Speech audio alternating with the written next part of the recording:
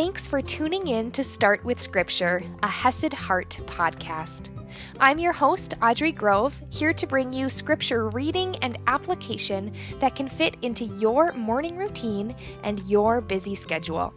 Learn more at HesedHeart.com.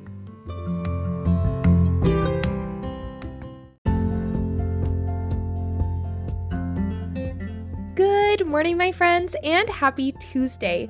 Yesterday we saw the riot at Ephesus because of the polarizing message of the gospel, that there is only one way to salvation. And people were getting upset because their lives, not only their beliefs, but also their way of life was being shaken. And thankfully, we can stand firm in our unshakable God. Something that we're actually going to see a little bit of today in a story that is kind of humorous and kind of strange all at one time. So let's dive right in and see the continuation of Paul's missionary journey. In Acts 20, verse 1, and I'm reading from the ESV. After the uproar ceased, Paul sent for the disciples, and after encouraging them, he said farewell and departed for Macedonia, that is modern-day Greece. When he had gone through those regions and had given them much encouragement, he came to Greece.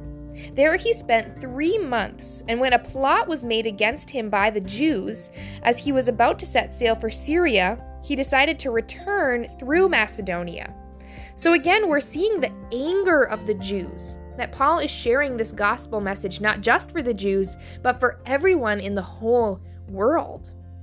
And they're angry, they're going to attack him. And so Paul, instead of sailing back to Syria toward Israel, he instead is going to travel on land through Macedonia. And he's bringing people with him.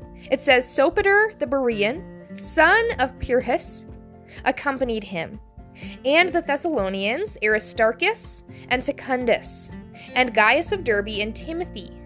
These went on ahead and were waiting for us at Troas. But we sailed away from Philippi after the days of the unleavened bread, so around the Passover. And in 5 days we came to them at Troas, where we stayed for 7 days. So this part is really just depicting Paul's missionary journey step by step. And we noticed that it said Paul, spent 3 months there. And now again, we're moving away from the third person he into the first person we. So we know that Luke has again joined him. So Paul and 8 of his companions are spending a week, 7 days in Troas, which is in modern-day Turkey. On the first day of the week, when we were gathered together to break bread, Paul talked with them, intending to depart on the next day, and he prolonged his speech until midnight. So Paul, he's intending to leave the next day, and here he is talking with the people at Troas, and he's speaking until midnight. He has so much to say because they're leaving the next day. At least that's what I can infer out of this passage.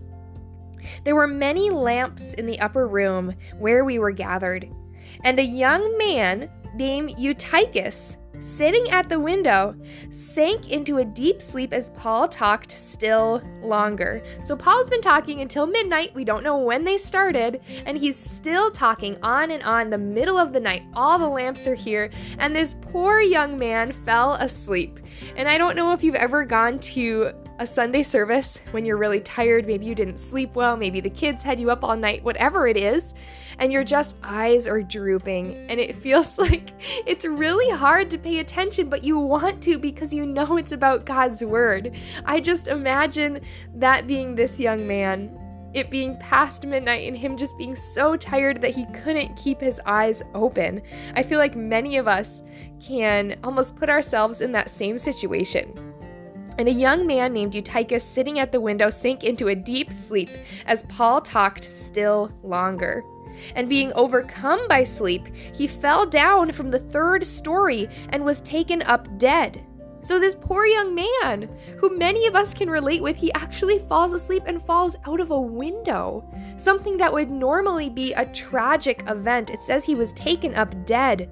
But Paul went down, I can imagine, flustered, feeling afraid, maybe. I don't know, that's how I would feel. But Paul went down and bent over him, and taking him in his arms, said, "Do not be alarmed, for his life is in him." So this situation that starts out comical, then turns tragic, God comes in and he redeems. And he allows Paul to raise this young man from the dead. And when Paul had gone up and had broken bread and eaten, he conversed with them a long while until daybreak, and so departed. And they took the youth away alive, and were not a little comforted. So it's so interesting that this humorous event turned tragedy, turned amazing miracle happened, and that Paul just stayed there and he just continued to converse with them all through the night. I think this is so interesting because yes, while this young man fell asleep, and that's humorous and relatable for many of us, we also see what was important to Paul. What was important to him was sharing the truth of God's word, which I don't know Paul's heart. I don't know what was going on here, but it's possible he may have shared a little too long if someone fell out of a window. But he was invested in sharing the truth with these people, pouring into them even to all hours of the night. And then after that, he invested in relationship.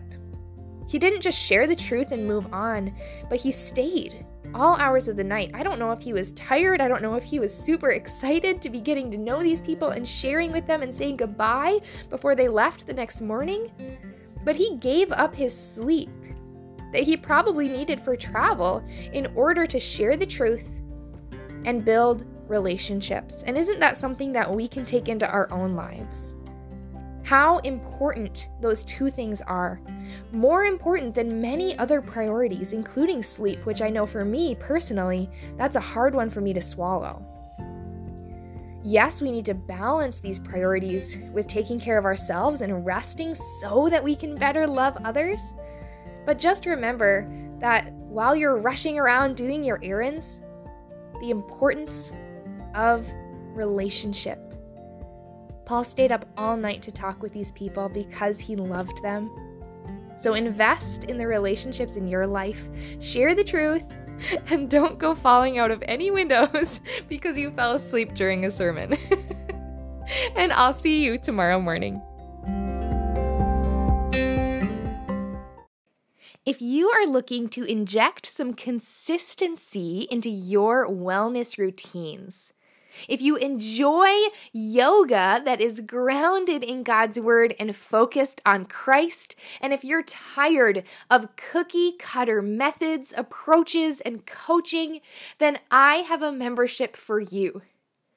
My Faithfully Well membership is 6 months long. It includes biblical yoga.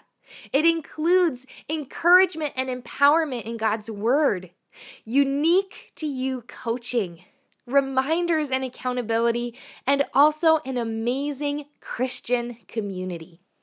So if that sounds like something you're interested in, head over to the link in the description, HesedHeart.com/membership. That's HESED, HesedHeart.com/membership.